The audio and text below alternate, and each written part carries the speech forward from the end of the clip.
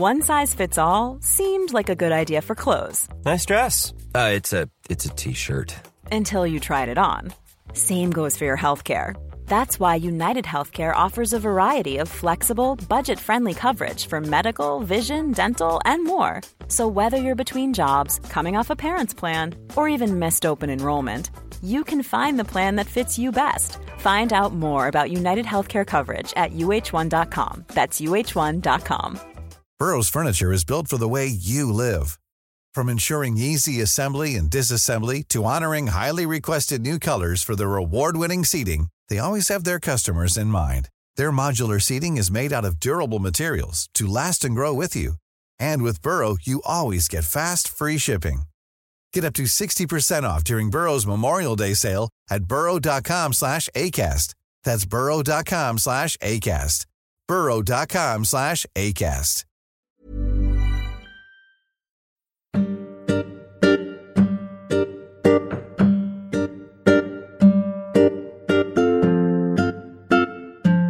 Welcome to the Progressive Britain podcast. This is the podcast with the unpopular belief that progressive centre-left politics has a lot to offer the modern world. Over the last month, the news has been dominated by stories about antisemitism within the Labour Party. Whether it's Holocaust-denying Labour council candidates, anti-Semitic statements in pro-Labour Facebook groups, or Luciana Berger calling out Jeremy Corbyn for seeming to have sided with the so-called artist of an anti-Semitic mural over local Jewish community and anti-racist campaigners calling for that mural's removal, an incident that took place in 2012. Hundreds of the British Jewish community, thousands of people in total, attended a protest in Parliament Square called for by the mainstream British Jewish community, asking Jeremy Corbyn to listen to their concerns and saying simply, enough is enough. I'm Richard Angel, Director of Progress, and I'm joined by Stephanie Lloyd, Deputy Director of Progress, and actor, spoken word artist and campaigner Marlon Solomon. Marlon's been touring the country with his one-man show, Conspiracy Theory, A Lizard's Tale.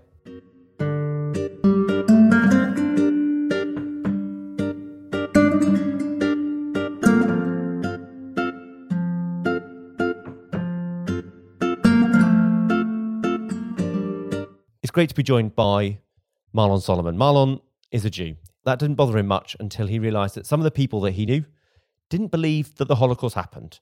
Whether it's the 9/11 travesty, shape-shifting livers, or Holocaust denial, his tour that he's been taking around the country in his one-man show is a darkly comic tale of one man's journey through the conspiracy theory underworld. He examines those conspiracy theories, why they're more popular than ever, and how fake news is giving them fresh currency in the current world. I've actually seen the show 3 times, so I'm really pleased to have Marlon with us. I am personally a big fan. We're really pleased to exclusively reveal that his show will be at Progress Annual Conference on the 5th of May. More about how you can get your tickets later in this episode. Marlon, it's interesting, you start your show by talking about how you're kind of Jew-ish at the beginning. How has this process developed your relationship with your own Jewish identity? Well, I've always felt very Jewish. My family are Jewish, all of them. Yiddish is spoken at home. I went to a Jewish primary school, but I don't practice the religion. I fell out with God when I was very young. We don't get on. And I went to a non-Jewish comprehensive school and didn't have very much to do with the community, stayed out of the politics of the Middle East, don't have any Jewish friends. So that was it, really, just cultural, home life. And then a couple of years ago, my Facebook feed just exploded with anti-Semitism because I live in the non-Jewish left-wing world in Chorlton in Manchester. So I'd never seen anti-Semitism before. And it's pretty much 2 years ago, almost to the day, it was the post-Livingston Hitlergate. And, some newly politicized people who joined the Labour Party started posting stuff which I considered pretty dodgy, substantiating that Hitler supported Zionism, blah, blah. And then it developed into other conspiracy theories starring the Zionists. Until a couple of months later, I was watching stuff. I was watching people blaming the Nice terror attacks on the Jews or the Zionists. I was like, what on earth is this? So I started feeling very Jewish and I needed to understand where this was coming from. So my show tells that story of me rediscovering my Jewishness, I suppose, through researching anti-Semitism and its relationship to conspiracy theories. So your show focuses heavily on this conspiracy theory underworld, and some people listening might remember David Icke, the former Coventry City footballer who went on Terry Wogan's show, I think in 1991, Yes. where he said he was the son of the Godhead. I believe that's Yes. right.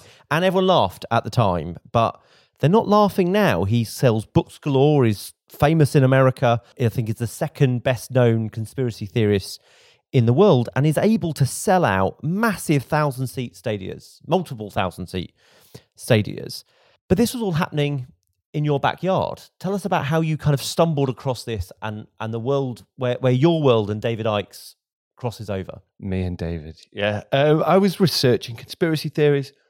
I noticed that David Icke was playing at the Apollo in Manchester. It's my favourite venue. It's a couple of miles away from my house. And I thought, well, I'll go and see what his shtick is. He's the lizard bloke. And so I watched some stuff on YouTube, and it was terrifying.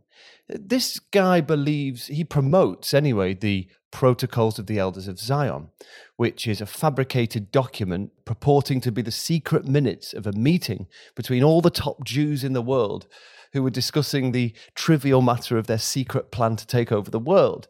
This was concocted and published in Russia in 1903.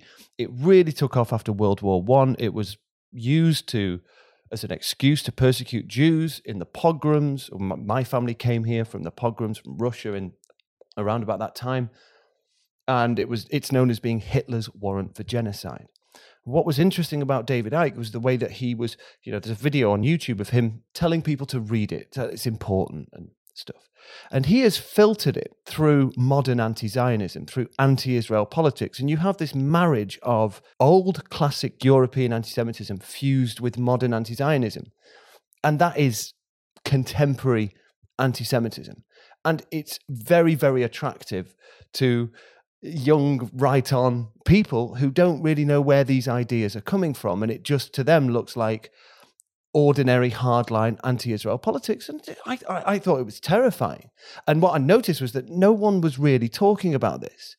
This guy sells out arenas to thousands of people, millions of people watch his videos. And if somebody like Nick Griffin from the BNP was doing this at the Apollo, there'd be thousands of anti-racists protesting. So there was none. And so I thought, well, I'm gonna write about this and talk about this because I think it's quite serious.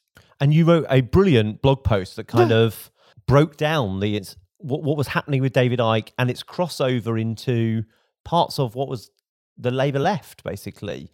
There are little crossovers.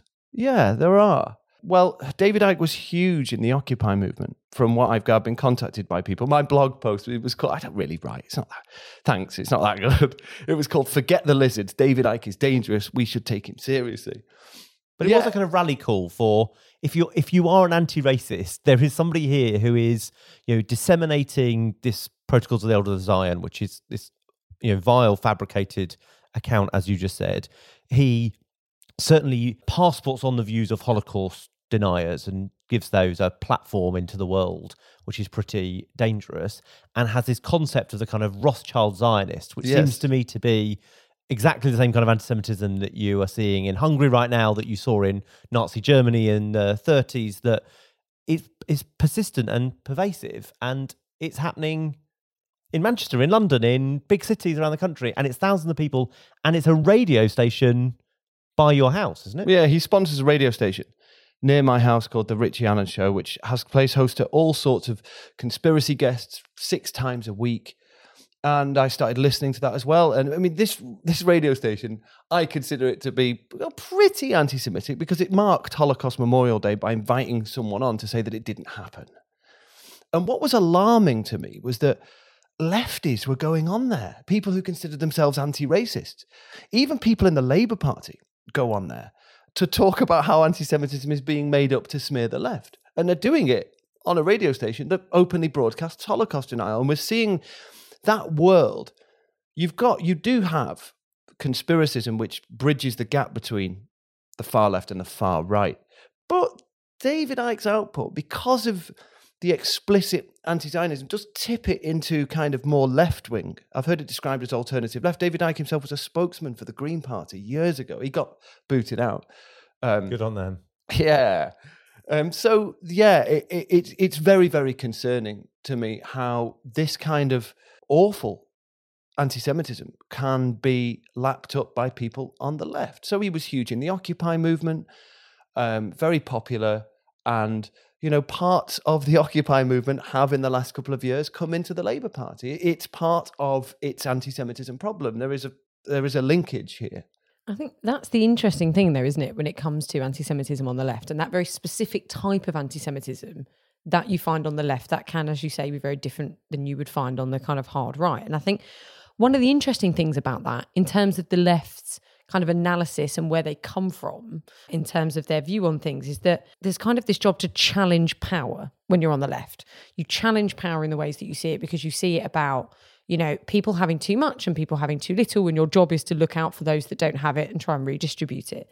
But if you believe and prescribe then to the tropes that you hear about Jewish people being powerful and the conspiracy theory that goes in the protocols of the Elders of Zion and how they're controlling the world, then it doesn't subscribe me that those people prescribe to those views, in the sense that that's where that kind of specific left-wing part of it comes from. And I think as you say, when you look on the Facebook pages of lots of this stuff now, when you look on the hard left Facebook pages and how that works, it's not necessarily just anti-Israel. Like, lots of this is, as was the mural, bankers and Rothschilds, and it is all old protocols. Like, it's bringing all of that stuff back up and trying to repackage it. Yeah. The guy that created that mural promotes David Icke's Rothschild Zionist video. That's part of his inspiration. He went on, I think he met him again recently. It's all part of that scene. And it does, just the two words, Rothschild Zionism, there you have the old distorted critique of capitalism with the Rothschilds and Zionism, modern, merging it with anti-Zionist tracks. And it's all in the Middle Eastern area, in the countries that surround Israel, who, as far as I'm concerned, have a genuine gripe with Israel. I think if I lived in Lebanon, or Syria, and there's Palestinian refugee camps, I wouldn't like Israel very much either. But their governments have TV series based on the protocols, but fused with anti-Zionism. So it's, rather than the Jews taking over the world, it's like Israel's going to invade all our countries and they're going to take us all over. And this is what, in my opinion, this is what David Icke, and how it's being fused back into European culture. So with an anti-Zionist slant, this is why it's quite seductive to lefties. So one of the things that Alison McGovern, the wonderful chair of Progress and MP for Wirral South, says is that when you're debating a fool, the audience can often not tell the difference between the two of you anymore. And it feels a little bit like this. We've got into this kind of world of conspiracy theories, and are we now part of the problem by doing it? But yet it seems that we're coming back to this book that was fabricated in 1903 in Russia. Is the Protocols of the Elders of Zion still relevant? Is this actually the thing that is pervading through modern day anti-Semitism? Absolutely. It couldn't possibly be more relevant. And it has different incantations, some of them more subtle. Let's take a modern example. If I can use one from things that have happened in the last couple of weeks in our party. So Birkenhead CLP, the minutes were published, and they were refusing diversity training with the Jewish labour movement because of their, and I quote, possible links to ISIS and the Israeli government. And people really believe that. Isn't it? What you can't say on a podcast is me just holding my head in my hands. but when I got showed that, I was like, so somebody thought that was okay to say in a Labour Party meeting. Then somebody went home and wrote that down. And then somebody thought that was okay to email to all of their Labour Party members. And nobody brought it to light for 3 weeks. Mm-hmm. But if you study, I find it. I know. It's incredible. But so why is that linked to the Protocols of the Elders of Zion? Everything that goes wrong in the world, everything that's bad in the world is blamed on the Jew, traditionally. That's what anti-Semitism is. And if you blame everything that's bad in the world on the Zionists or even Israel, and it's not just held accountable for what's happening in and just outside of its borders in the occupation and to the plight of the Palestinians, but if it's projected so that Israel is responsible for ISIS, for global terrorism, for global wars, that's just a rehash of old anti-Semitism, but with the word changed for either Zionism or Israel. Any Jew who is not an anti-Zionist is held accountable, not just for what's going on in Israel, but for things like terrorist attacks and ISIS. So this is just the protocols, and there's all sorts of propaganda from various parts of New Left media to back this up, to say that this is, that people like the Jewish labor movement have this malevolent power and are fronts for the Israeli government and stuff. It has one full-time member of staff. It's ridiculous. So you've been going around the country doing this tour. How's it been received, and what's been the kind of feedback from having done it? I've never really done anything like this before. I've been a bit of a theatre actor, and then I thought I've got a story to tell it, so I'm going to tell it. And yeah, it went down well in Edinburgh. I was in a really small venue, but people, I think a friend of mine, Dave, said you kind of hit the zeitgeist with this. And it was, because that's what had come into my life. It is part of what's going on at the moment. So yeah, it's gone down well. What I didn't expect to happen was to be invited to the Jewish Labour Movement conference. And then I was invited to the Labour conference by yourself, bless you, to do it. And then I did it in Parliament a few weeks ago. It was bizarre. I had no idea that, this was going to be something that would be useful to people in politics. So, Steph, you saw it for the first time in Parliament just a few weeks ago. What did you take from it? The thing I really took from it, I think, is your ability to explain what can be very complex issues, but also make you understand just how simple some of this stuff is as well. So, for me, I thought it was firstly hilarious, which is always fun when you're looking at deeply depressing subjects, which, being a member of the Labour Party can be deeply depressing over the last few weeks when you look at what's been happening and the defence that people have been running to of this. So yeah, for me, I thought, it breaks down what can be a very difficult issue when you have no real broader understanding of it, or you're not used to, being in and around the Jewish community and anti-Semitism and how that works.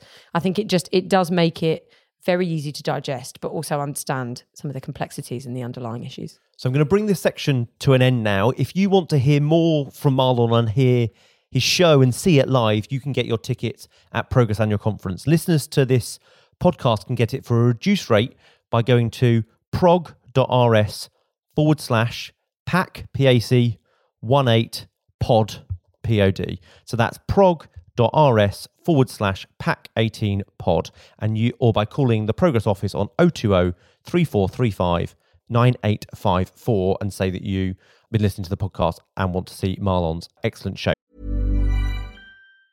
It's that time of the year. Your vacation is coming up.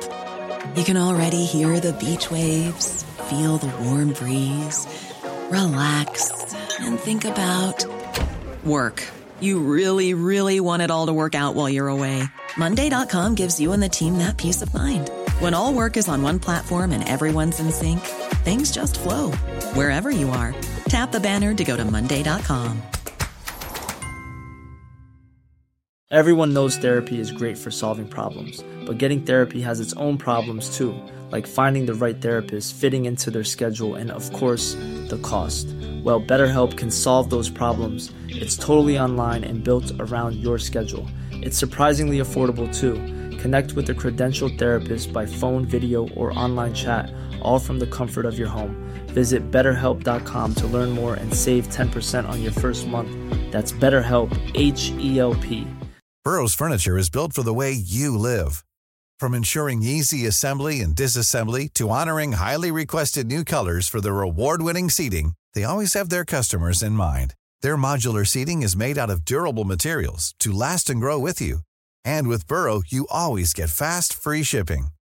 Get up to 60% off during Burrow's Memorial Day sale at burrow.com/ACAST. That's burrow.com/ACAST. burrow.com/ACAST. Hi, I'm June Sarpong, and if you like the Progressive Britain podcast, then we ask you to subscribe, rate, or review it on iTunes, because that's how we reach a larger audience. And that's what progressive politics is all about. Today, Parliament is debating the issue of anti-Semitism in a motion in the main chamber of the House of Commons. It's being done partly to address the very real issue of anti-Semitism that exists in our society, and by its very nature will pervade all kinds of institutions, not least political parties.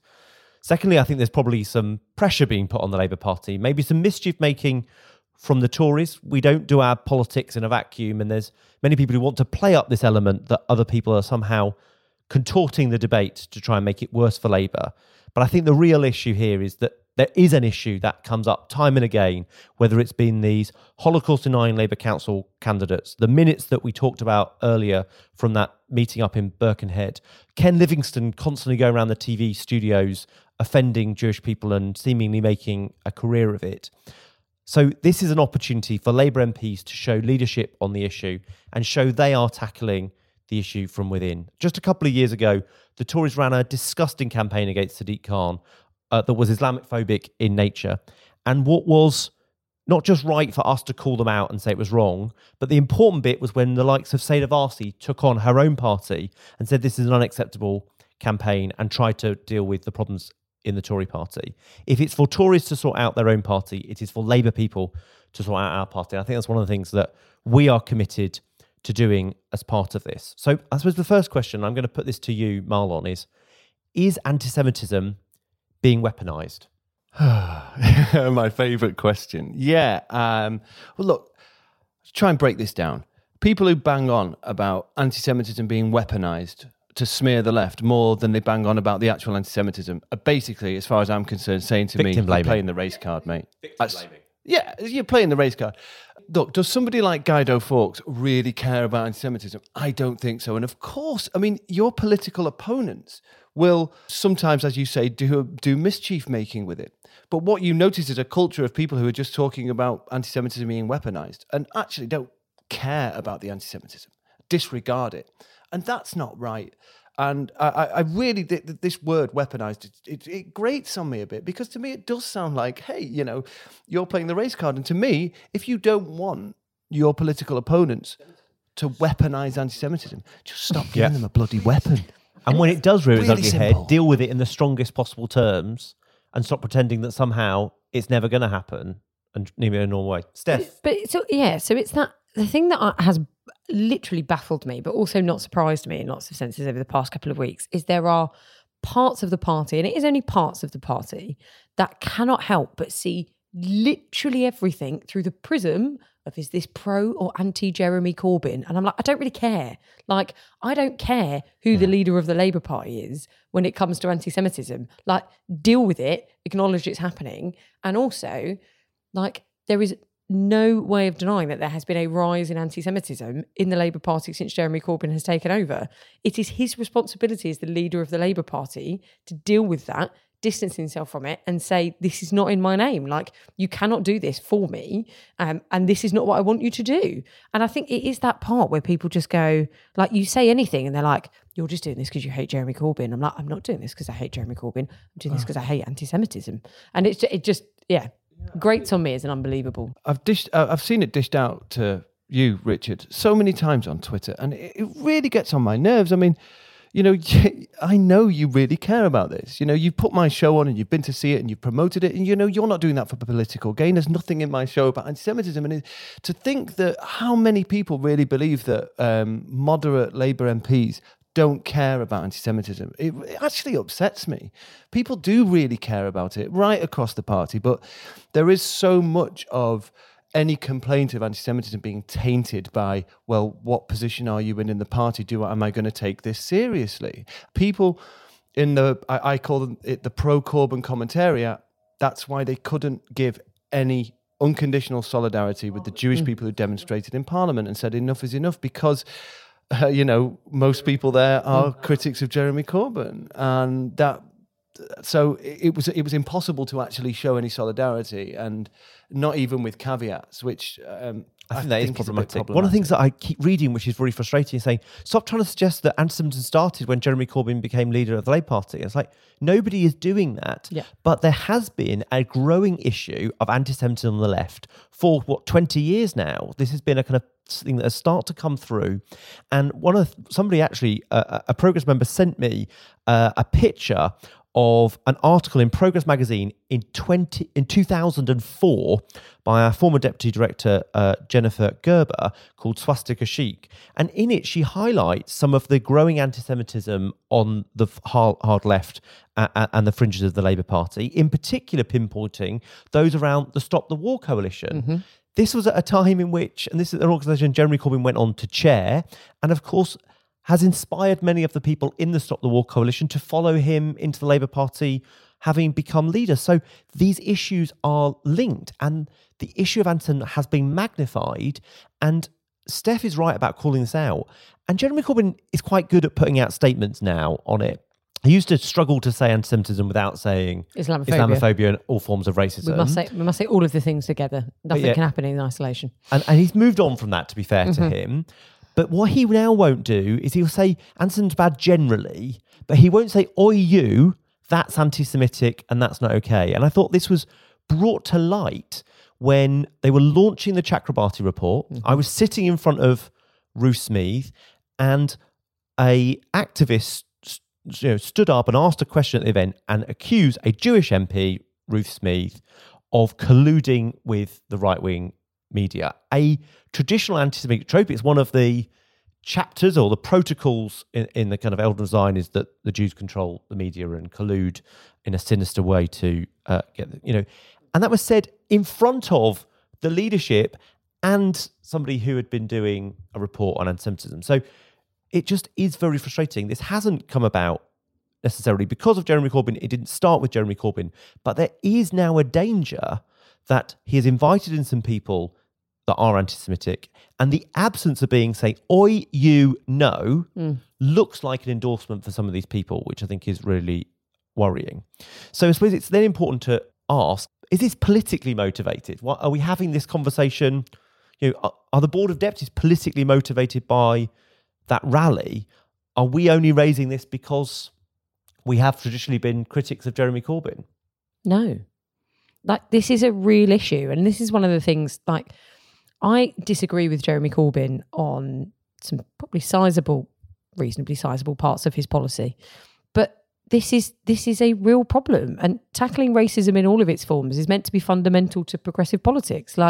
It's within the kind of DNA of our politics and what we do and why we got involved in the Labour Party. But it is like there is this internalised view on parts of the left that Jewish people aren't a marginalised group within society. Therefore, it's not a real form of racism. And it is buying into, as we say, all of those protocols and that kind of old view, that old world view of Jews being in power, therefore not at any point oppressed. I think you've really hit on something there. There's a real danger in this debate that there's a group of people on the left who don't think that Jews are or can be poor, are or can be weak, are or can be the victim, are or can be... Check to all three of those. Are or can be the underdog. And we are for the poor, the weak, the dispossessed, the underdog, the fighter.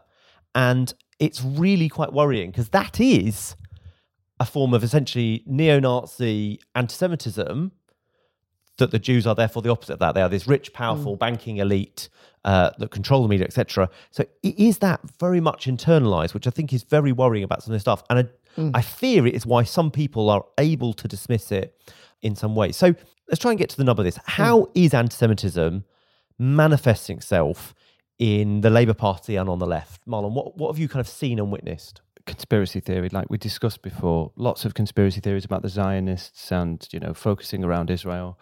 A ubiquitous use on Labour forums of the Nazi metaphor with Israel and or Zionism, which I think is just absolutely disgusting. I mean, 93% of British Jews say that their identity is wrapped up with Israel. But within those 93%, there are so many stern critics of Israel. But if you start comparing Israelis or Zionists to Nazis, you indict us all. John Mansfield made a very similar point on Novara Media recently. They tried to do a special issue on anti-Semitism, which I thought was very well done and very thoughtful. I didn't agree with all of it, but it was really, I think, welcomed by everybody how frank John was and what he said. And that was one of the things that he said, is that the use of Zionism is very unhelpful because it lumps together everyone from kind of Bundists and communist Zionists on one end through to what is a kind of quite unpleasant Israeli right settlers and whatever, as if they're one homogenous group, and that's not true. But what he does say is that British Jewry overwhelmingly, and even British Jewry in the Labour Party, associate with Israel. And therefore, if you have an environment that is so anti even the concept of the state is creation, I mean, we all hate a right-wing government, right? Whatever country it's in, and Israel happens to have one at the moment. But if it's just a hostile environment, that is going to be to Israel in its very nature, that is going to be a hostile environment to Jews. Absolutely, it is, and it's a really worrying culture for Jewish people, and I think that people don't really know what a profound effect that Labour's anti-Semitism issue has had on the Jewish community. All of this has been lost with political fighting. I mean, I'd never considered myself a Zionist, ever, when this started 2 years ago. But when I found myself trying to oppose the Nazi metaphor, say, hang on a minute, you can't say that about that conspiracy theory about the Zionists being responsible for these terror attacks. I found myself being constructed as a Zionist by racists, by anti-Semites who identify on the left, because the only reason why I would object to the Nazi metaphor is because I'm some kind of apologist for all the real and imagined crimes of the Israeli government. So it's this construction of this arch Zionist, and there are many Jewish people that I've connected with over the last year or two online, because I didn't know that many Jews a couple of years ago, and there were lots of Jewish people who were saying to me, I wasn't really, Israel was never part of my life, I wasn't really a Zionist, but unfortunately I've had to kind of get into this now because I'm seeing some awful things. And what's been lost is that there were people at that demonstration. There were Jewish politicians, MPs and councillors, there was members of the Labour Party, there was ex-members of the Labour Party who were Jews who left because of anti-Semitism, and something that we have not talked about yet, there were ordinary Jewish people, ordinary Jewish men and women. Some of them are still, not many, few of them are still working class. My uncle's a taxi driver whose lives have been profoundly affected by left-wing anti-Semitism. So, I hear stories of I went for dinner with one guy who was telling me that, a couple of years ago when this all started, same story as me, social media kind of started seeing stuff that was like, that's a bit dodgy. Anyway, his friend set up this WhatsApp group. He's, his best mates, because he didn't support Jeremy Corbyn and he was complaining about anti-Semitism, and a few weeks went on and they ended up sitting him down and going, look, do you know you're really from the Khazar region anyway, and this anti-Semitism thing is a load of rubbish. And that guy has lost his whole friendship group.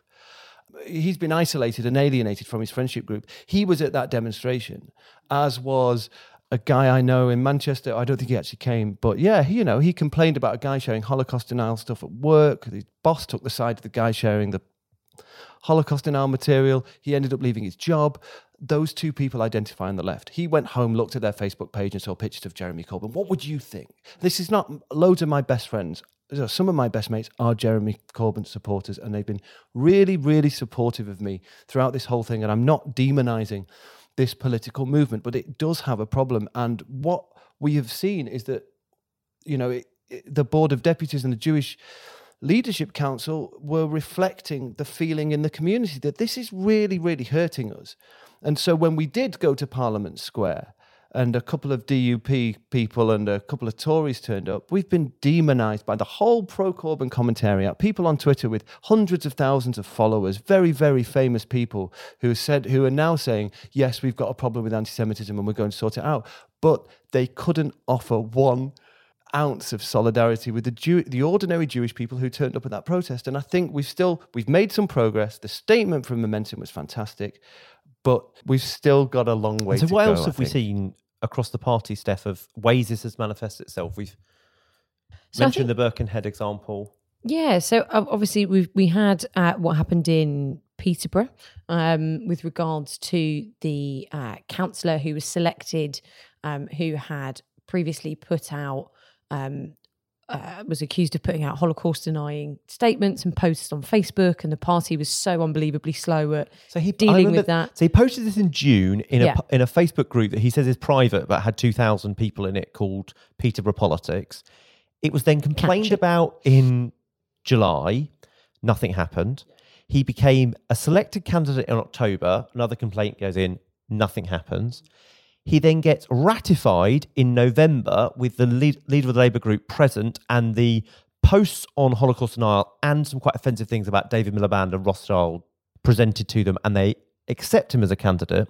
He then goes as an observer to the council meeting, and 2 members of the Labour group wore Labour Councillors Against Anti-Semitism T-shirts to call him out. Nothing happens. He then starts campaigning as a council candidate, and they were like, we've had enough. We're putting this... this is all the stuff he's been accused of. This is what he said. We're just putting it on the internet because people have to know that Labour has basically been okay with this. The Jewish Chronicle pick it up. The next day he's suspended. Yeah. And it's like, the people who are trying to say this is somehow weaponized or politically motivated, it's when it becomes a political... way to get it an issue is to embarrass the Labour Party. But it's also, and like, that's a really that is a damning reality of this stuff. Is that until it reaches the JC, it's not really a problem. And Joe Goldberg and Nathan Doran, who are councillors in Haringey, they revealed the kind of anti-Semitism they've got. That somebody's been allowed to be a Labour council candidate, and I believe has submitted their papers and is still going through the process, and uses the term Zio at people as a term of abuse, which Jeremy Corbyn has said is a racist epithet, the equivalent of using the N-word or the P-word. Yeah, I think that guy, if it's the one I think you're referring to, I don't think he uses it himself, but he defends the right of other people to use it by saying it's not anti-Semitic. I think that might be it, or it might be... We're splitting hairs now. Yeah, brilliant. Yeah. Thanks. I'll take it. I'll take that small crumb. The thing that I find interesting, though, that I'd be really interested to know what Marlon kind of has to say about this, in the sense that, like, we've seen lots of the kind of big cases. So we've seen, Ken Livingstone. Yeah. I mean, Ken Loach. Can we just get rid of Kens? I am calling literally an amnesty on Kens. Just go, never return. We don't want you anywhere near us. But we see, Ken Livingstone touring the TV studios. We see, Holocaust denial, but we also know that is not just the types of, like, it's not always the kind of, I would almost say, like, the more extreme sides of anti-Semitism that we see. There's also the kind of everyday tropes that people use and things like that. And actually, we were talking about this, Richard, yesterday when we were getting ready for the podcast, and we were saying, if you see an election leaflet and someone is running against a gay candidate, for example, and you see someone go, just a really good family man, or like, I've just got a normal family. Homophobe. Like, but that's what you think. Like, it's one of those things where they're trying to say something without using the words that gays don't have normal families. That's what they're saying. It's the dog whistle politics stuff, right? So I think the thing that I would be really interested, and I actually think lots of our listeners the Tories got called out recently for that vile leaflet they put out in Far East London. Yeah, but I think Far East London. It's even further east than Redbridge. That well-known place, Far East London. Yeah. But I would be really interested to know, Marlon, from you, like, the kind of, what is an anti-Semitic trope? Like, how does that work? Like, what is the kind of stuff that we're seeing more of? Just, I think, so that our listeners can get a bit more of an understanding of, not just the extreme forms of anti-Semitism, but actually how that can manifest itself all day, every day from lots of people. Sure. Jews in the corridors of power using their own malign influence to, in this case, prevent radical social change is all part of this, controlling the media. And it's classic anti-Semitism, which you'll see again and again, but kind of often with the word Jew substituted for the word Zionist. So you'll hear phrases like Zionist-controlled media, that the Zionists are trying to somehow ruin everything that's good to prevent progress. Not you guys. And then what I think is interesting is about what happens when anti-Semitism gets called out. Because I think that's what we're then seeing is, you mentioned it earlier, there's a sort of form of victim blaming. People who went on the rally, how we've all been lumped in as if we're somehow DUP supporters. There's this kind of view. You're either a socialist with Jeremy Corbyn, a evil centrist that enables fascism, or you're a fascist. These are the kind of the worldview of some of these people, and you're either one of those three. And we've been lumped in with the DUP and some very unpleasant people. And it is remarkable. The people in Peterborough that we talked about, they've been pulled before the Labour group to be potentially disciplined by their council colleagues, and their CLP tried to debate various motions calling for them to be kicked out for bullying on social media. Literally. For republishing what this horrid man has published. And we're seeing this going on and on in other places, people focus more on the person who Oh, calls out anti-Semitism than they do on... people were calling for John Mann to be kicked out for calling out Ken Livingstone and not Ken Livingstone to be kicked out for saying that... Ken Loach last week when he was like, every single MP that attended that rally should be deselected. And it's like, what are you even talking about? Like... Jess Phillips was... Oh, Jess Phillips absolutely she is a owned queen. him. She totally That was owned him. amazing. It was beautiful. It's always... I mean, when Jess Phillips takes to Twitter, it's always a good day. Yeah, she said yesterday on Twitter, the left needs better Kens. Yes, I agree. I agree. We officially endorsed that statement on this podcast. Yeah, and just to say, I'll tell you what really upsets Jews as well. It's just that we're lying about this. That we're lying to subvert criticism of Israel for our own malicious purposes. This is becoming kind of the new trope. I mean, it's been named by David Hirsch the Livingston Formation, which is... What does that mean for people who've not heard that before? So the Livingston... I'm going to get this so wrong. Sorry, David. The Livingston Formation, it came about when 2006. So Ken Livingstone had... he was approached by a journalist for the Evening Standard, yep. Oliver Feingold, I Yep. think, who asked him for a quote. He was at a party. He might have had a couple of wines. That cannot be said.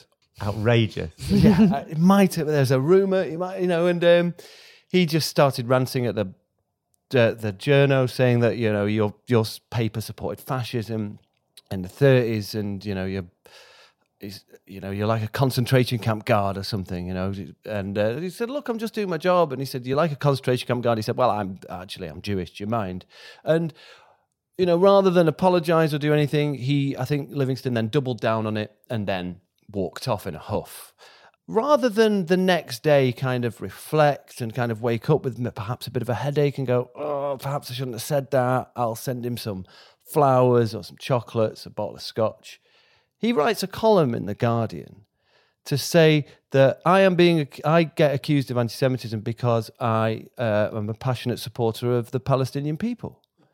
But what he'd said to the journo was nothing to do with Israel. And David Hirsch, who's a scholar of contemporary anti-Semitism, he's written a book recently, Contemporary Left Anti-Semitism. It's brilliant, a sociological study of it. He'd started to see this mode of thought a lot. It's when an accusation of anti-Semitism it's not just rebuffed as being not true. It's that the accusation of anti-Semitism is being made in bad faith to subvert criticism of Israel. So it's a counter-accusation of bad faith on the part of the accuser. That's really pernicious, isn't it? That's not a nice... Yeah. I mean, I'll tell you what, Howard Jacobson wrote a wonderful piece the other day, a really, really good piece, and he described how this feels for Jewish people. Oh, that was a brilliant piece. Yeah, it was. I was chatting to my housemate last night who's a Labour Party member and, very proud of her Jewish faith and all the rest of it. And she literally turned around, I said, we were doing this podcast, and she was like, "You need to read this. You have to read this article." Because she was like, it just gets exactly to the point of the emotional side of how it feels when this happens.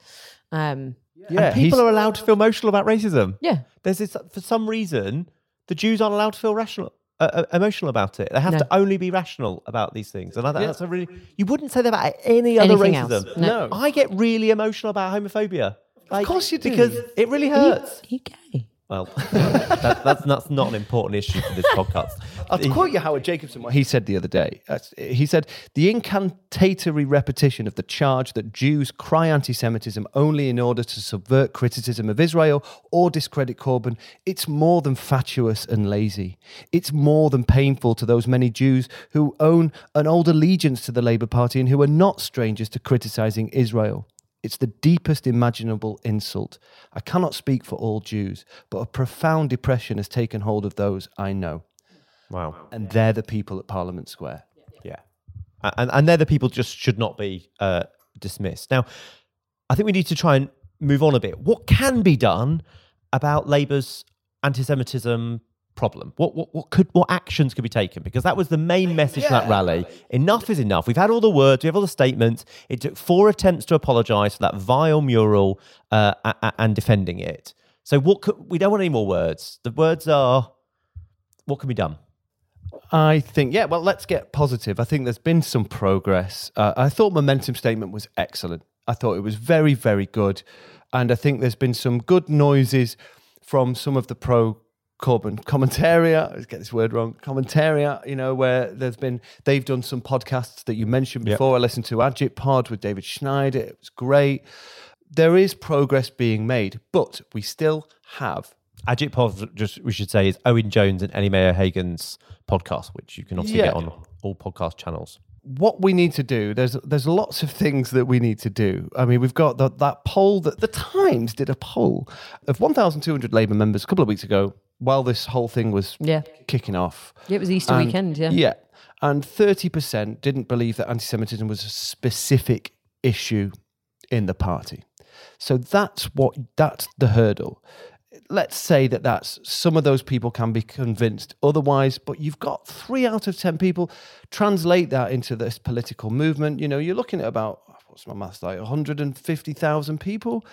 That's a lot who don't believe that it's a specific issue. So you go to the source of the problem. And for a lot of the stuff that I'm seeing written about this, what we're not talking about is the role, I'm afraid, that New Left media has played in this and what propaganda that they are putting out, because New Left media has mostly a blanket policy of anti-Semitism denial, of demonization of Jewish people on the left who complain about anti-Semitism. To challenge the culture of denial without talking about that, you can't do it. This is why the Board of Deputies and the Jewish Leadership Council, a few days after the demonstration, went, no, we want Jeremy Corbyn to denounce those people who are saying that we're liars here, because the pro-Corbyn media, like Squawk Box, just really went for the demonstrators, really did. And it was quite hideous. They sent all the MPs who'd attended and tried to make them say what other minorities they'd stood up for. It was and I'm not just Squawk Box, most of the blogs, it was a really, really vitriolic campaign. How do you get them to stop doing that? You can't, and so that's something maybe that we the people who are senior in the Labour Party who feed these people some of their stories need to refrain from associating with some of this media. I mean, doesn't the editor of The Canary go on that David Icke-sponsored radio station, or has done? Not for a couple of years, but has done, the radio station that we discussed before. But let's, The Canary, here's a headline from The Canary from 2016. The uncomfortable truths that make it perfectly acceptable to compare Israel to Nazi Germany. That is not okay. And that is not okay, not just by our standards, but by the definition of Holocaust denial drawn up by the International Holocaust Remembrance Centre that was passed by the Labour Party NEC in a meeting that Jeremy Corbyn sat in. And the Chakrabarti report recommended that Labour reaffirm and adopt as its policy. Yeah, and they point out that making those examples between Nazism and Israel is deeply offensive to Jews and anti-Semitic in nature. One of the other things that's very positive that's already happened in, there are parts of the Labour movement that are already taking this very, very seriously. And actually one of those bits is Labour students. Obviously, lots of this first came into light in terms of public consciousness in the media around Oxford and what happened at Oxford University and the kind of scandal that happened there. But, you've seen... Specifically in the Labour Club in the Labour Club, yeah. And you've seen Labour students over the past 2-3 years work tirelessly with JLM to literally tour Labour clubs and university campuses and FE colleges across the country, training hundreds and hundreds of Labour activists on what is anti-Semitism, how to call it out and how to be better at it. So there are pockets of this that are already doing it really, really well. And I noticed the Uni of Jewish students had a really positive and really nice statement about Labour students and the solidarity they had shown them and the fact that they had sought to change their ways and that they thought that sunlight was the best disinfectant for this issue. Yeah, the Jewish Labour movement have been completely left out of this conversation. So much of what I'm listening to and seeing of a lot of people who are now saying that we need to take this seriously, I'm not seeing the Jewish Labour movement talked about. Their members give up their time travelling around the country, doing a session called Confronting Anti-Semitism and Engaging Jewish Voters, teaching people about the history of the Jewish Labour movement and to challenge anti-Semitism. And, some poor sod from bloody JLM is going to have to go one day on their own or with the two of them to Birkenhead CLP to do that session. And that person needs to be shown solidarity from across the party. What I would like to see, I mean, look, I my show is about teaching people about anti-Semitism, really, and contemporary anti-Semitism. I'd work with anyone from anywhere over the party. We need to come together on the issue of anti-Semitism. I think there's been some great noises made and some people who've really said some very strong words, but there is still a disconnect between the Jewish labour movement and the Jewish groups who are big supporters of Jeremy Corbyn. They counter-demoed the Enough is Enough protest. Yeah, well, not all of them. Not all of them. The Jewish Not all Voice of for them. Labour Yeah. did, but A very small I'm group. talking about the kind of, if you don't mind me, I'm going to say it, the less extreme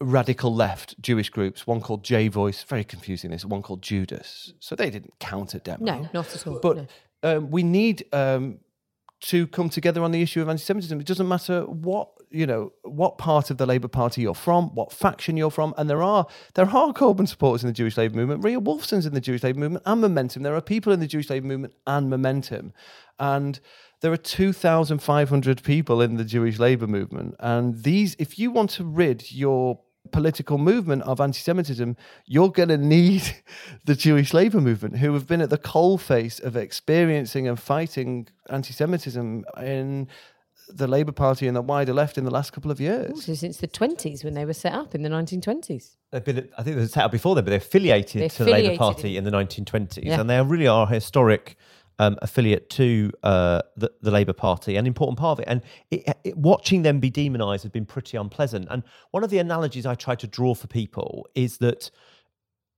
when a majority of British Jewry support or feel some affinity with Israel, and JLM, when it affiliated in 1920, was called Poale Zion. So it's kind of left-wing Zionism is part of its identity, and it's allowed to be, in the same way that integral to the women's movement is being pro-choice.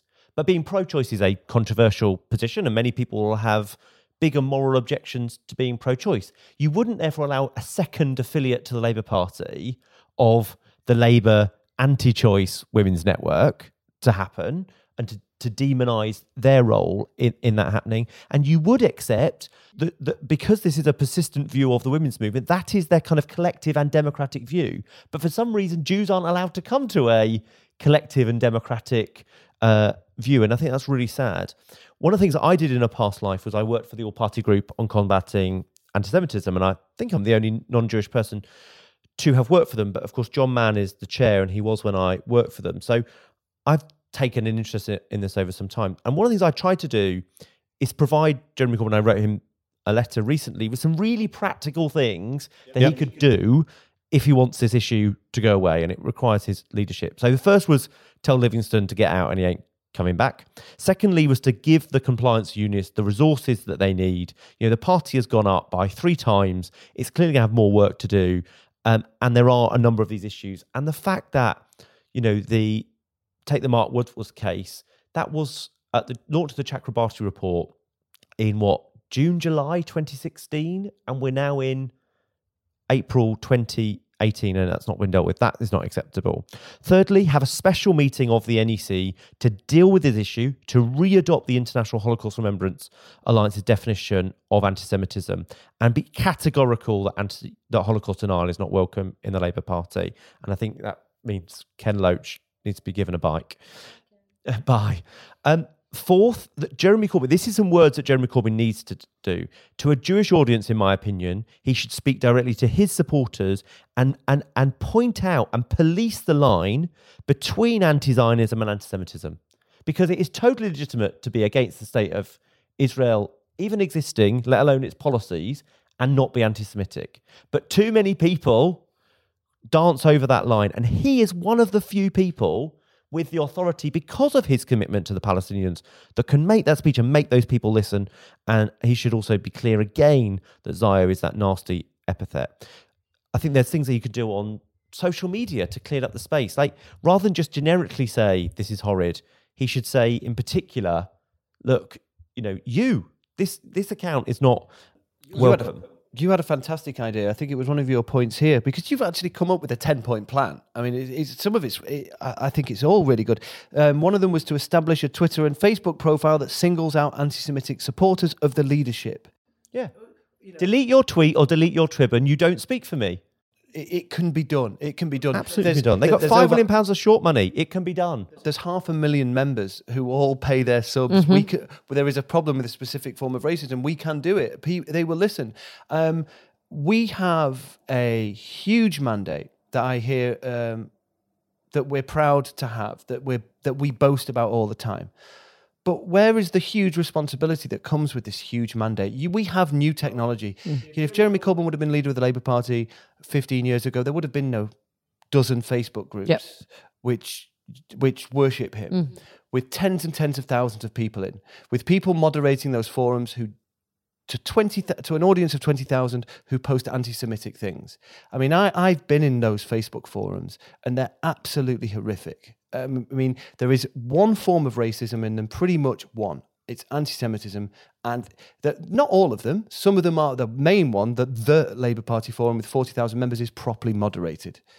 But some of the others, it's just absolutely horrific what's going on in there. And I mean, I can list about 7 or 8 of them now. That are the main ones. They've got 19,000 people in. This isn't just some crank corner of the internet with a couple of a couple of hundred people with some warped ideas. These have 20,000 people in them. How difficult would it be to say, take my name off that Facebook forum? You do not speak for me. Take him 2 minutes, literally. And it's got to be possible that happens. Like, I think we've gone through some really serious issues here. We've tried to look at, where does this come from? Why is it happening? Why is it an issue in the Labour Party? To show that it is persisting and rearing its ugly head in so many different forms. It's been great to have you, Marlon, on the show and to talk through.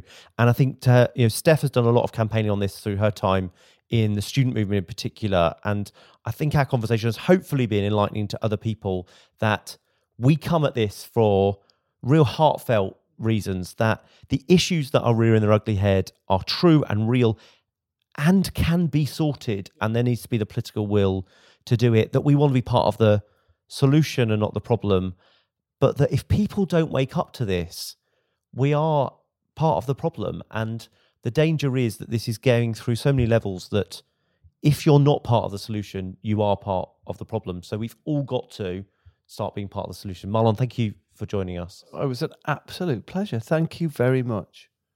So finally, every week, Connor asks his political pub quiz question. Connor's not here this week, but Stephanie, what is the political pub quiz question this week? Who is Labour's longest serving Home Secretary? So send your answers to @ConnorPope. That'll upset his holiday, or probably better, @ProgressOnline. You can email us at office@progressonline.org.uk, and those who get it right win a Progress mug.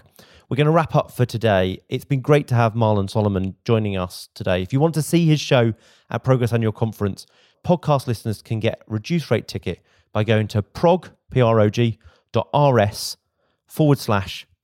PAC, 18 pod, POD. So we're going to put that link in the show notes for people as well. We can do that. And by calling on the office on 020-3435-9854. Please do send us your questions and comments, your thoughts and feedback from this week's show. We'll do a follow-up show on Friday as usual, and the best iTunes comment will get a prize. We need you to leave your iTunes comment, subscribe or rate, not just so you get this podcast straight to your phone, but so the people who are not listening now can hear the ideas that we debate on this and the discussion that the centre-left is having on the future of our country. Thank you very much.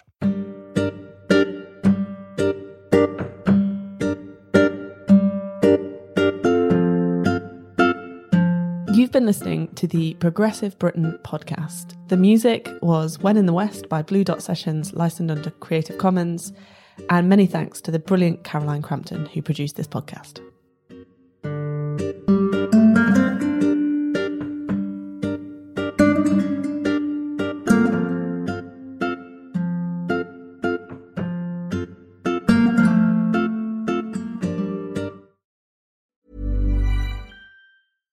Hi, I'm Daniel, founder of Pretty Litter. Cats and cat owners deserve better than any old-fashioned litter. That's why I teamed up with scientists and veterinarians to create Pretty Litter.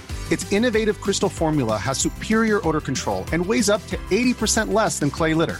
Pretty Litter even monitors health by changing colors to help detect early signs of potential illness. It's the world's smartest kitty litter. Go to prettylitter.com and use code ACAST for 20% off your first order and a free cat toy. Terms and conditions apply. See site for details.